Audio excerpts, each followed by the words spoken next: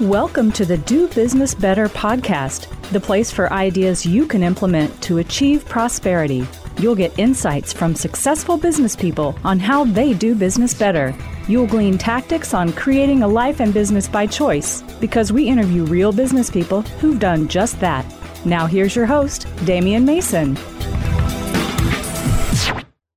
Hey, welcome to the Do Business Better podcast. It's me, your host, Damian Mason. You already knew that. Was said so in the introduction. Got a great show for you today. I've got Nick DeCastro. He's the founder of Land Trust.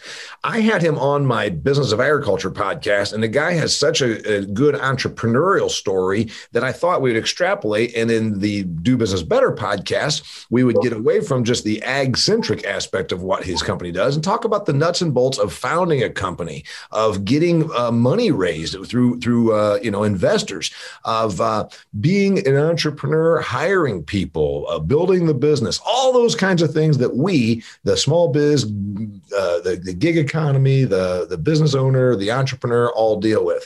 If you are a listener, of course, you can find me on SoundCloud and on Stitcher and iTunes, all those places. If you also want to watch the Business of Agriculture, the Do Business Better podcast, you can do that at the Damian Mason channel.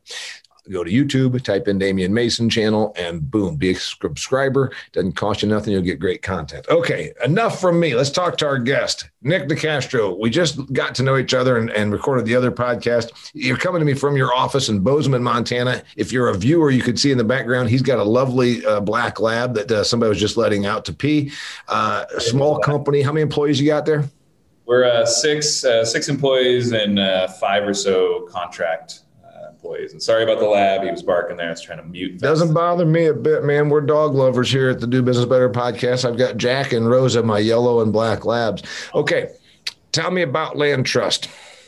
Yeah, Land Trust, super. The one-liner is we're a lot like Airbnb, but for hunting and fishing on private lands across the U.S. So we're a marketplace that connects private landowners, often their producers, so hence the agricultural connection here, with sportsmen who are willing to pay to come out and enjoy the resources that they steward on a daily basis. Yeah. So as you said, imagine Airbnb. You want to go, and I always thought it was crazy. I still don't want to do it. I don't want to go and sleep in somebody's guest room. I was raised with the youngest of 9 kids, so 11 people in an old farmhouse. My share tickets got used up early on in life. I have to tell everybody that. Yeah, I'm done with my share coupons.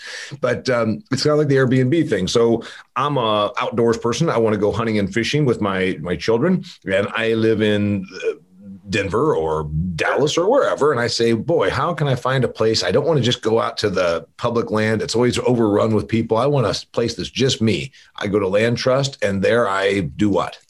You search by, if you wanted, hey, I want to go hunt Montana and have that experience with my kids and my friends.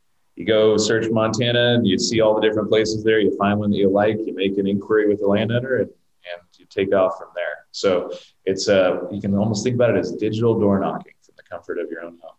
All right. A digital what? Digital door knocking, because door knocking is how it used to happen. And we've just made it a lot easier. And 100% of the landowners who list with us want to have you out. All right. So you explained the business, and if you want more, dear listener or viewer, go check this out on my Business of Agriculture podcast about the actual nuts and bolts of being a farm owner and all that. But let's talk about the business and the entrepreneurial side. So Nick, you're a young guy. You were in sales. Tell us a little bit about that, and then starting this venture.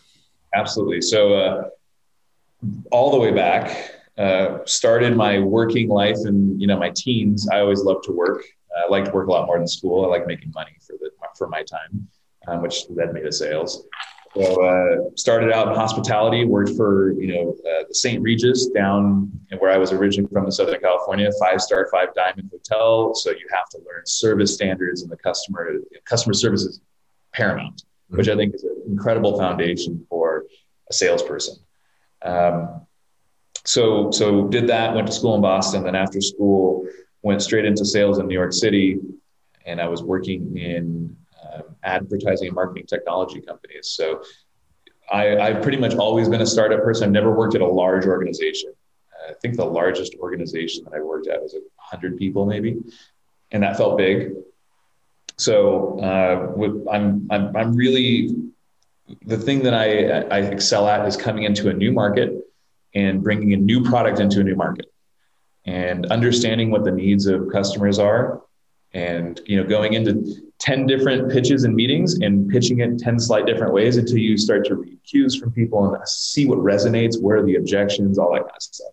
That's what I really love doing. And it's really applicable in the startup because you're bringing a new product to life in a new market often, and you need to be able to understand what are the objections. There's always going to be objections. If there's no objections, something is wrong.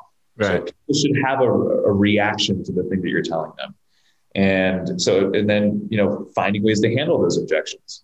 So, some people are just trolls. You don't pay attention to trolls, but you pay attention to people who are bringing up legitimate objections. Yeah. I love that process, Yeah, we used to talk about in sales, there's the objection and there's the excuse, right? There's the objection and there's the, it's like, hey, really, here's the issue why I can't do business with you. And then the other one is just an excuse, which is always usually money, whatever. New product, new market. So I talk a lot about being an observer, being a former comedian, or maybe that's why I got in and had a successful career in comedy, is because I was really good at observing. I think that a lot of business, you got to start with the observation. You sat there and observed a need. So tell me about how you came to this thing of starting the Airbnb for hunting on private lands. Yeah, and this is often the story, and I'm a consummate student of entrepreneurship. So I read and watch and listen to all things entrepreneurship, particularly more in the technology startup space, because that's the world that I've worked in. And most founders and most investors are looking for founders who are solving a problem that they have themselves. So I started LandTrust to scratch my own itch. I saw a problem. Hey, I want to go hunt on that person's property or fish on that property. Got it. Why can't I do that? Why is this hard? Why is it not easy for me to give them money to do this thing? I'm not asking for it for free. I'm happy to pay their price. It seems like an opportunity. And so, there's two things there. One, you have some domain experience or expertise because you're the person who has that feel. But two, often I would also recommend that it's something that you're passionate about and interested in, because there are plenty of opportunities out there that are real opportunities to make money and build businesses. But if you're not passionate about this shit, it's way too hard to commit your life to, because that's what you're doing. You have to commit your life to it. Now, I will point out, I think passion's an overused word. If you keep up with any of my stuff on social media, everybody on LinkedIn, it looks like to me on LinkedIn, everyone is a ninja change expert, facilitator, people person who's passionate, if I hadn't said that already 6 times, and also they're good with disruptive pivots and passionate. Anyway, innovation in there, yeah. It's a bunch of hyperbole and horse shit, of course. But the point that I'm going to make is, I agree that you've got. I'm not passionate about getting on an airplane traveling. My passion, if you will, was that I was driven to become self-employed. I was driven by, I wanted to be creative and I wanted to be more in charge of my own compensation. So for me, it was creativity and compensation. And you say, well, that doesn't sound that very deep. That's I'm like, well, wait a minute. I was in corporate. I didn't have a tremendous amount of creative outlet. And also I was being, held back like, well, we just gave you a 12% raise. I said, I want a 120% raise. I don't want a 12% raise. Well, you just got to bide your time and blah, blah. And so I think that some folks, they hear the word passion and they think they've got to, well, I'm going to work for Swingline and sell staples. I've got to be passionate about staple guns. Well, who the hell could be passionate about a stapler, right? It's more like, I think you got to think the thing that internally feeds you, but it's got to be in service to a paying client. 100%. So I'm not, in no way, shape, or form am I saying like, well, I really like puppies, so I got to find a way. That's not what we're talking about. I have a passion to build businesses. Yeah. And so that's the thing. Now, it also intersects. I feel like I'm very fortunate because I'm passionate about the outdoors. And I found an even greater passion, I think, for working lands and the people who work them. Mm-hmm. I love my customers and my partners. Mm-hmm. And yes, passion is not the feel good every day I'm happy. No, the shit is hard. And, we've got to grind it out. Mm-hmm. And if you don't have that underlying desire, you're not going to stick with it. Like LandTrust is the biggest fight with me and my wife. like how much time I put into it and how it's to talk about and all that stuff, right? I left a very healthy paying job 1 month before my first daughter was born, no health insurance. She wasn't working to do this, take the lead. Yeah. So there's a lot of folks and of course the person listening to this gets it. If they don't, that means they're still teetering on the fence. There's folks that are probably listening to this that say, I'm thinking about starting my own business. And there's this thing where they say like, well, if you're self-employed, you just kind of do what you want. I'm like, well, that's a neat thing to say, but doing what you want doesn't necessarily bring in the revenue. There's an obligatory revenue commitment every day. It is much easier to be an employee. Yeah. That's a statement of fact. It's not saying one is better than the other. I'm just saying for a factual matter, it is much easier to be an employer than to be an employee than an employer. Yeah. That's a fact. Okay. So big stuff here, new product, new market, and then it becomes the sales part. So you had sales. That was your thing. I think that you've got to be able to sell stuff. There's folks that have really good ideas. So I want to get your read on this. One of the things I do when people that, ask me, hey man, I want to tell you about my idea for this business. I'm like, okay. And then I always say, can you go for a year without making any money? Yeah, but I got to tell you about my idea. I'm like, can you go for a year without making any money? And there's folks that really, I'm not in any way being mean. I'm just saying you might very likely have to go for a year without making any money. And during that time, you might take every nickel you have and put into this thing. Yes. And that's where a lot of folks, I don't think they get it, that you're all in. It's kind of like the thing in poker. Every ounce for 27 years when people are like, well, I don't know if I want to do that. I mean, this is, I had to put my own money into it. I'm like, every day for 27 years, I've been all in because it's all my own thing. Kind of the same thing for you? Yes. And I've had conversations with friends who look, this whole idea of side hustle, like that's fine, I think, for a services oriented business. And if you're freelancing and stuff, but I think to found a company and really, let's say the right word, let's will a company into existence, because that's what it is, grit and will. There is no part-timing. My first, company that I founded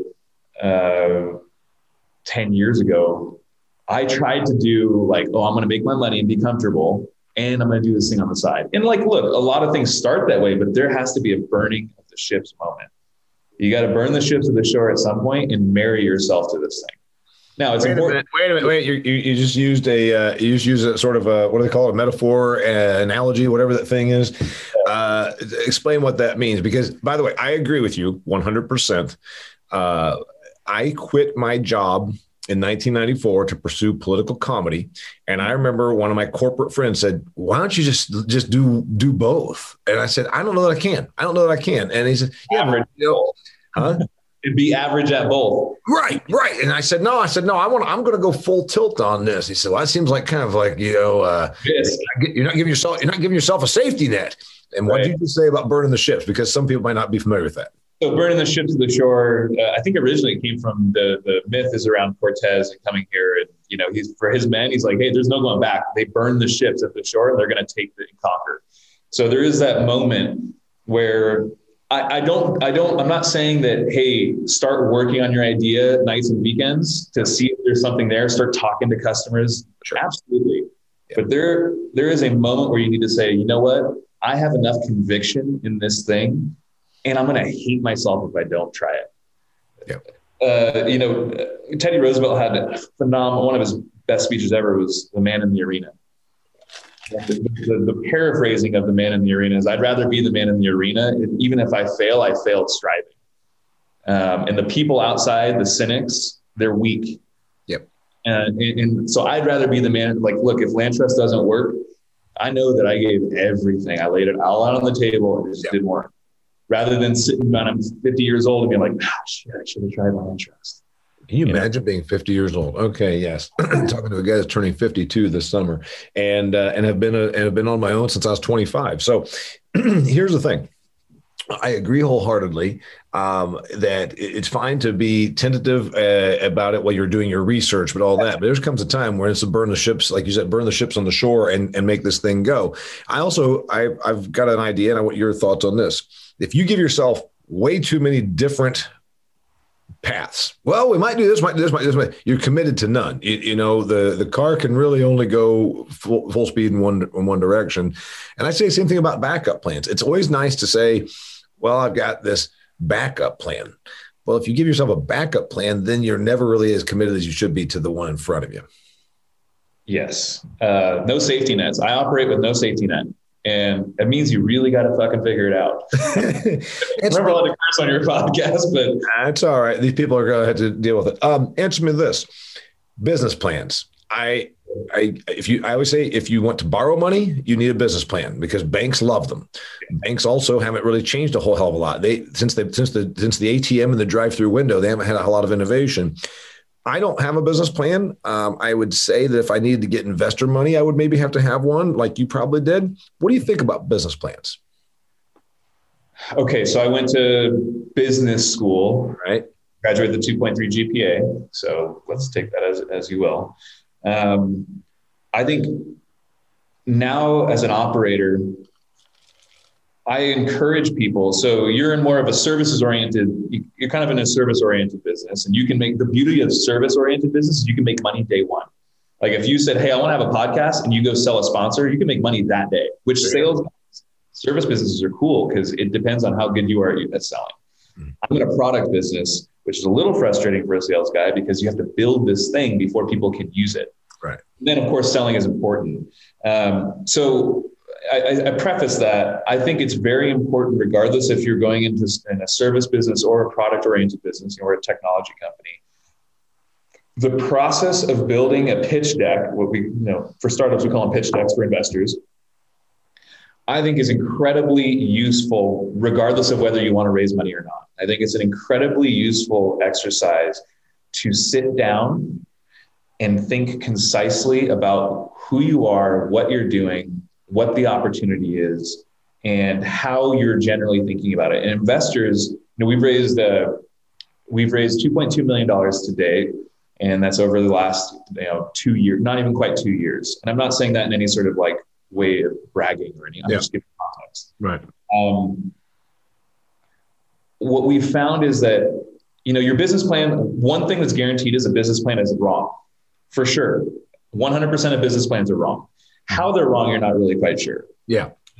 What they do is they show investors, they show your team, they show other people how you're thinking about the business. Mm-hmm. The numbers themselves will be wrong. 5-year projections. You have no idea what's going to happen in 5 years. That's my biggest problem is that they want you, and the banks love this. Well, where are things going to be 5 to 7 years from now? I'm like, hell, Uber wasn't around 5 to 7 years ago. I can name every kind of thing that's completely disrupted, since that's the overused word, disrupted. There's so much stuff.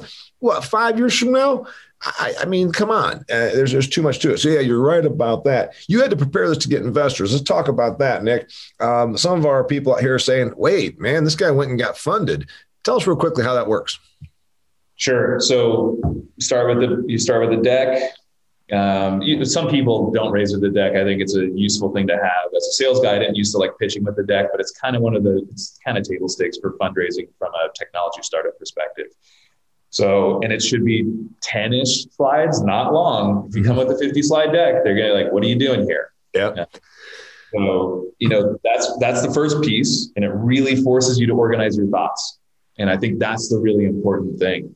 And then you go and you knock on enough, you send enough emails and make enough phone calls to set up meetings with, in the beginning, before you have a company, anybody who will talk to you. So these are called angels, generally speaking. Yep. Capital at that point. So how do you find those people? So all of a sudden, like, did you just start asking a few of your rich friends, like, hey, you're a rich guy. Do you know somebody that has money that would like to invest in my pseudo tech company? Sure. Yeah.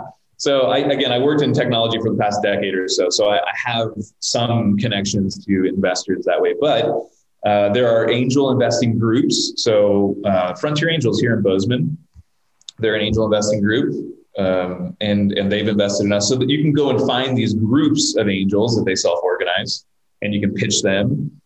And then it could literally be meeting people. Hey, this is what I'm building. You should be constantly talking about your company. And I know that sounds like, as a founder, you're willing something into existence. Yeah. And if you're not eat, sleep, breathing it, I'm sorry, it's probably just not going to happen. Right. So my wife's so tired of hearing about land trust and everything. She can pitch you backwards, forwards, up and down. Yeah. Right. But, and it's by taking advantage of every opportunity, reaching out, putting yourself out there. If you can't send a cold email to somebody, give up. If you can't cold call somebody, give up. I'm telling you this straight up. Or find a partner who can go do that.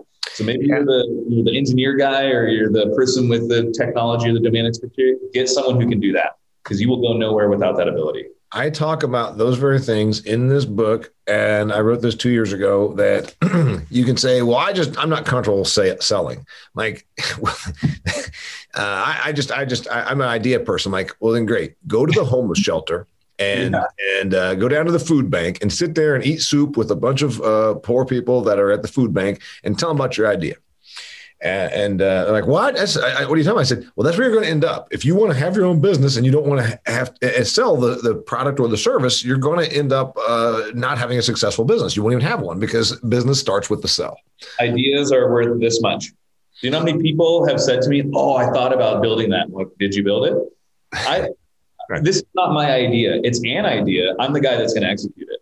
Right. And sell investors to invest money in it. I got to sell employees to come along this journey for less they can make other places on the idea of equity. I got to sell partners on it. I got to sell my customers on it. Selling is everything. Yeah, I agree with that. So goals. I feel a little bit befuddled that the whole pandemic changing things and had me sort of in a funk. I usually every year at Christmas time set my goals. And I do them in business, personal, and financial. Okay. And this year, I didn't get them done until I got on an airplane in February, because I was just a little off, because everything got so screwed up. I was a little off. And it dawned on me, I'm like, well, you should still really start thinking about what things you want to accomplish this year. Do you set goals? Oh, yeah, definitely. From a business perspective, you have to. So now once you take investment, quick little aside, it's not your company. So kind of going back to that Cortez thing, raising money, it seems cool, and it is cool, and it's gas. It's gas to get to where you're going. But it's a little bit like you're an explorer. You're Columbus, and you're pitching the king on like, hey, I think I can go find this place. There's a lot of risk on the side of it. Fund me. You know, that king owns the boats. You're the captain for now if you do a good job. Yeah. So I think that's an important thing to note. Like, I am entrusted with my investors' money to steward it and grow this business and produce a return. If I don't do that well, I could be gone. And that's just the way this business works. So tell me, sorry, I wanted to get that point out across. Goals. I set them in business, personal, financial, just because that seems to be the things for me. If everything falls into one of those three categories, you set goals. Yep. So that, and the reason I brought that first point up is we have to have goals. We have a board of directors now, and like there needs to be goals. We have financial goals, we've got growth goals, all that kind of stuff. That's a must have. Of course, personally, absolutely. I think it's important. You know, what's the end in mind? Our current board member, who was a CEO I worked for at the last company I worked at, fantastic leader. He always kind of drilled into me, what's the end in mind? What are we trying to achieve here? And then we work our way back. Yeah. The current. Yeah. I like that. By the way, I say that a lot. Also, I talk about the idea that you've got people that are all about process, and, corporations are filled with these folks. It's like, all they can obsess over is a process. And I'm more of a purpose. I'm more of a what the hell are we trying to get here? My wife and I have been together for a long time, and she's like, you know what? You work pretty smart in that you're always like, what are we trying to do? What are we trying to get to? What's the end goal here? And the process part of it, that's where my worst part is, frankly. So yeah, I think that's important. What about you? Process, purpose. I say there's 5 P's: process, purpose, product, promotion, profit. Those are the 5 P's, I think, of the personality matrix. Which one are you? I like purpose, and I haven't read I haven't read, those are the headlines. I haven't read the subtext of them. Well, let's just talk about, okay, purpose, obviously, it's out there. And then process, that's the people that love to make the diaper line run just a little bit faster so they can crank out one more diaper per hour at the Kimberly-Clark factory. People, of course. People think that I'm a great people person. The truth is I'm kind of an introvert, and I'm disgusted by a lot of humanity. So I'm not a great people person. Promotion, probably my thing. Product is one of the P's, of course. You're a product guy because you every day look at what Land Trust does. Promotion, of course, I think is paramount. And then profit, meaning what's your money mind like? And I'd say that I'm probably a product, promotion, and profit-minded person. Process and people are my absolute weaknesses. In fact, I don't even like to do process or people. What about you? Yeah, I like people, profit, promotion, product. And here's the thing: as I build this company, find out what you're really good at, and it just like without working 3 jobs and trying to do something. You focus all your energy on the thing that you're really good at and be very good at it, rather than do 6 things sort of well. That's not interesting to anybody. So I've been very fortunate to attract people to work with me who are very good at those other things that I'm not good at. I'm good at selling. And that's, kind of like, whether it be selling a vision to investors, to a team, to the market, like that's what I'm good at. And I need to focus my energies there and become very good at it and have other very good people who fill in those other gaps around me. Answer me this. We've all made mistakes. In your 2 years with this company, you got a mistake that you've made and learned from? Yes.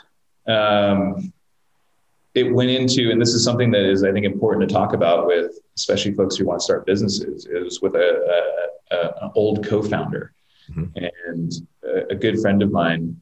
And, we didn't set expectations up front from an equity, from that kind of perspective, and just worked on it on the side, which again, I think is fine until you get to a place where you really have your conviction.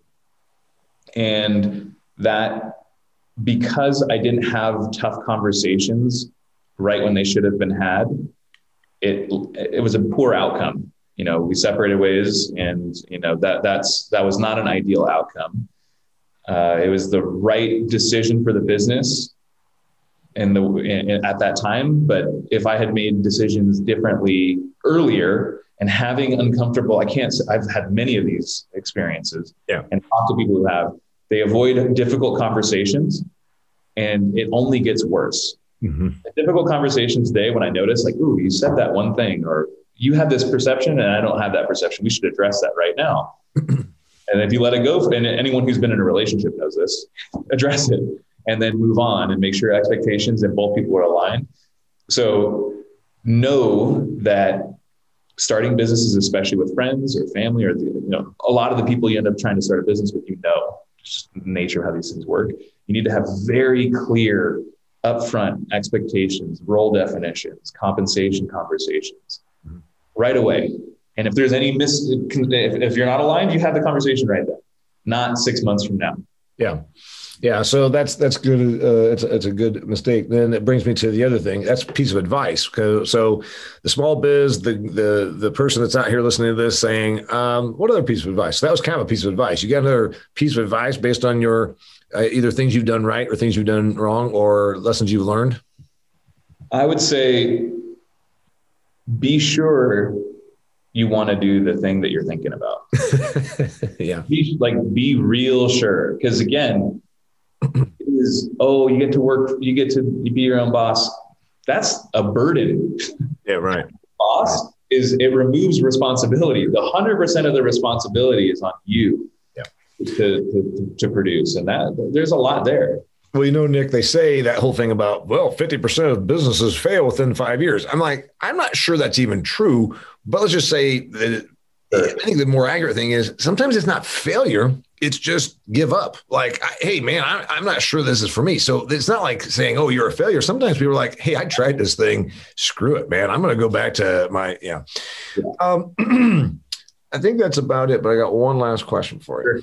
What have we not covered? That's a business thing that that you're like, there's a lot of folks, you've just said, be committed to it and all that kind of stuff. You've explained that it can be a burden.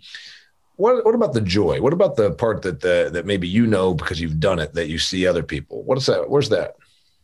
if you're fortunate, and I consider myself fortunate, you do the journey, and I'm still very much in the journey. So I often say we're in minute 2 of the marathon. But if you're fortunate, you've found yourself and you've created this opportunity for yourself to work in a way in which brings you joy, passion, not passion, feel good, everything's great all the time, but like something you care about. And you get to work with people who, fulfill you and compliment you and help you along. And you bring this thing, you get that camaraderie and that aspect there. That there's a lot of fulfillment for me with that. And look, I think it's a personality type too.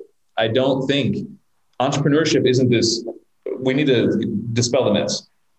Working for somebody or starting your own business are both good things, and they both require each other. I can't have a company without other people. Right, employees, right? Yeah. So they're symbiotic. But I do think that there is personality aspects that lend themselves to entrepreneurship more than others. And if you have those certain types of personality traits, then you will find fulfillment in doing this thing as long as it's well conceived. Again, don't go start a stupid company with a stupid product with no market. And that comes with the early selling, like, hey, talk to a bunch of people that you want to sell this product to and see all the objections, field all of them, and come back to them and say, hey, I handle all these things. So if you find that aspect and you make sure there's a well-conceived business here, you can find a lot of fulfillment in it. There will be a lot of hardship, heartbreak, anxiety, all that kind of stuff. But overall, it's very fulfilling. Yeah, it's the thing. I'm sure that somebody's listening saying, man, you just talked me out of it. I'm just going to stay with my job. No, because I think that's why we have to finish with this. There's a tremendous amount of, my wife said to me a long time, she says, one thing that you really are fortunate, she says, she worked in corporate. She says, you see fruition. You see accomplishment. She says, there are people that go to a cubicle every day for their career. And at the end, they give them a watch and a going away cake or some damn thing. She says, they've not seen anything get accomplished. They've not seen anything come to fruition. They've not seen any of the fruits of their labor. Just you get feedback. And I said, well, I get paychecks and I get, I used to be in comedy. I'd write a joke on the airplane. I'd deliver it. I'd see laughter. She says, that's fulfilling. I said, yes, which is one of my big goals. Wealth, fulfillment, location. I want money so that I can have then the independence. I want fulfillment so that I go to bed thinking, damn it, I did something today. And I want to be doing it somewhere that I want to live, like Paradise Valley, Arizona, or my farm in Indiana. I don't really want to be in Nome, Alaska. So your things, is that your thing? Wealth, fulfillment, locations, that sound pretty good to you? You're in Bozeman because you said, screw this, I'm not going to live in New York. Right. Self-determination is kind of one of those things. And you got to work hard for it. It's not given. If it was given, everyone would take it. That's right. So absolutely enough. I'm not sitting here like, I need to make $1 billion. No, I want to have financial freedom to be able to pursue the things that will bring me and my family happiness. Money from, and I'm not speaking from experience, but from knowing people who've done very well for themselves.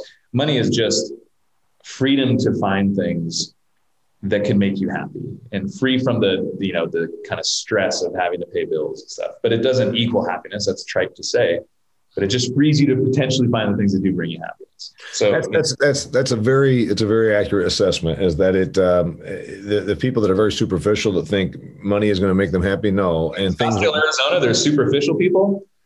Yeah. Right. Yeah. Imagine that. So no, it's not about that. It's about fulfillment, but yes, the money part of it makes it so that you can do things more and more of your choosing, which I think is very important. So. Self-determination. That's it. Self-determination. His name's Nick DeCastro. If you want to learn more about him or his company, how do they find you? Landtrust.com, just like it's spelled.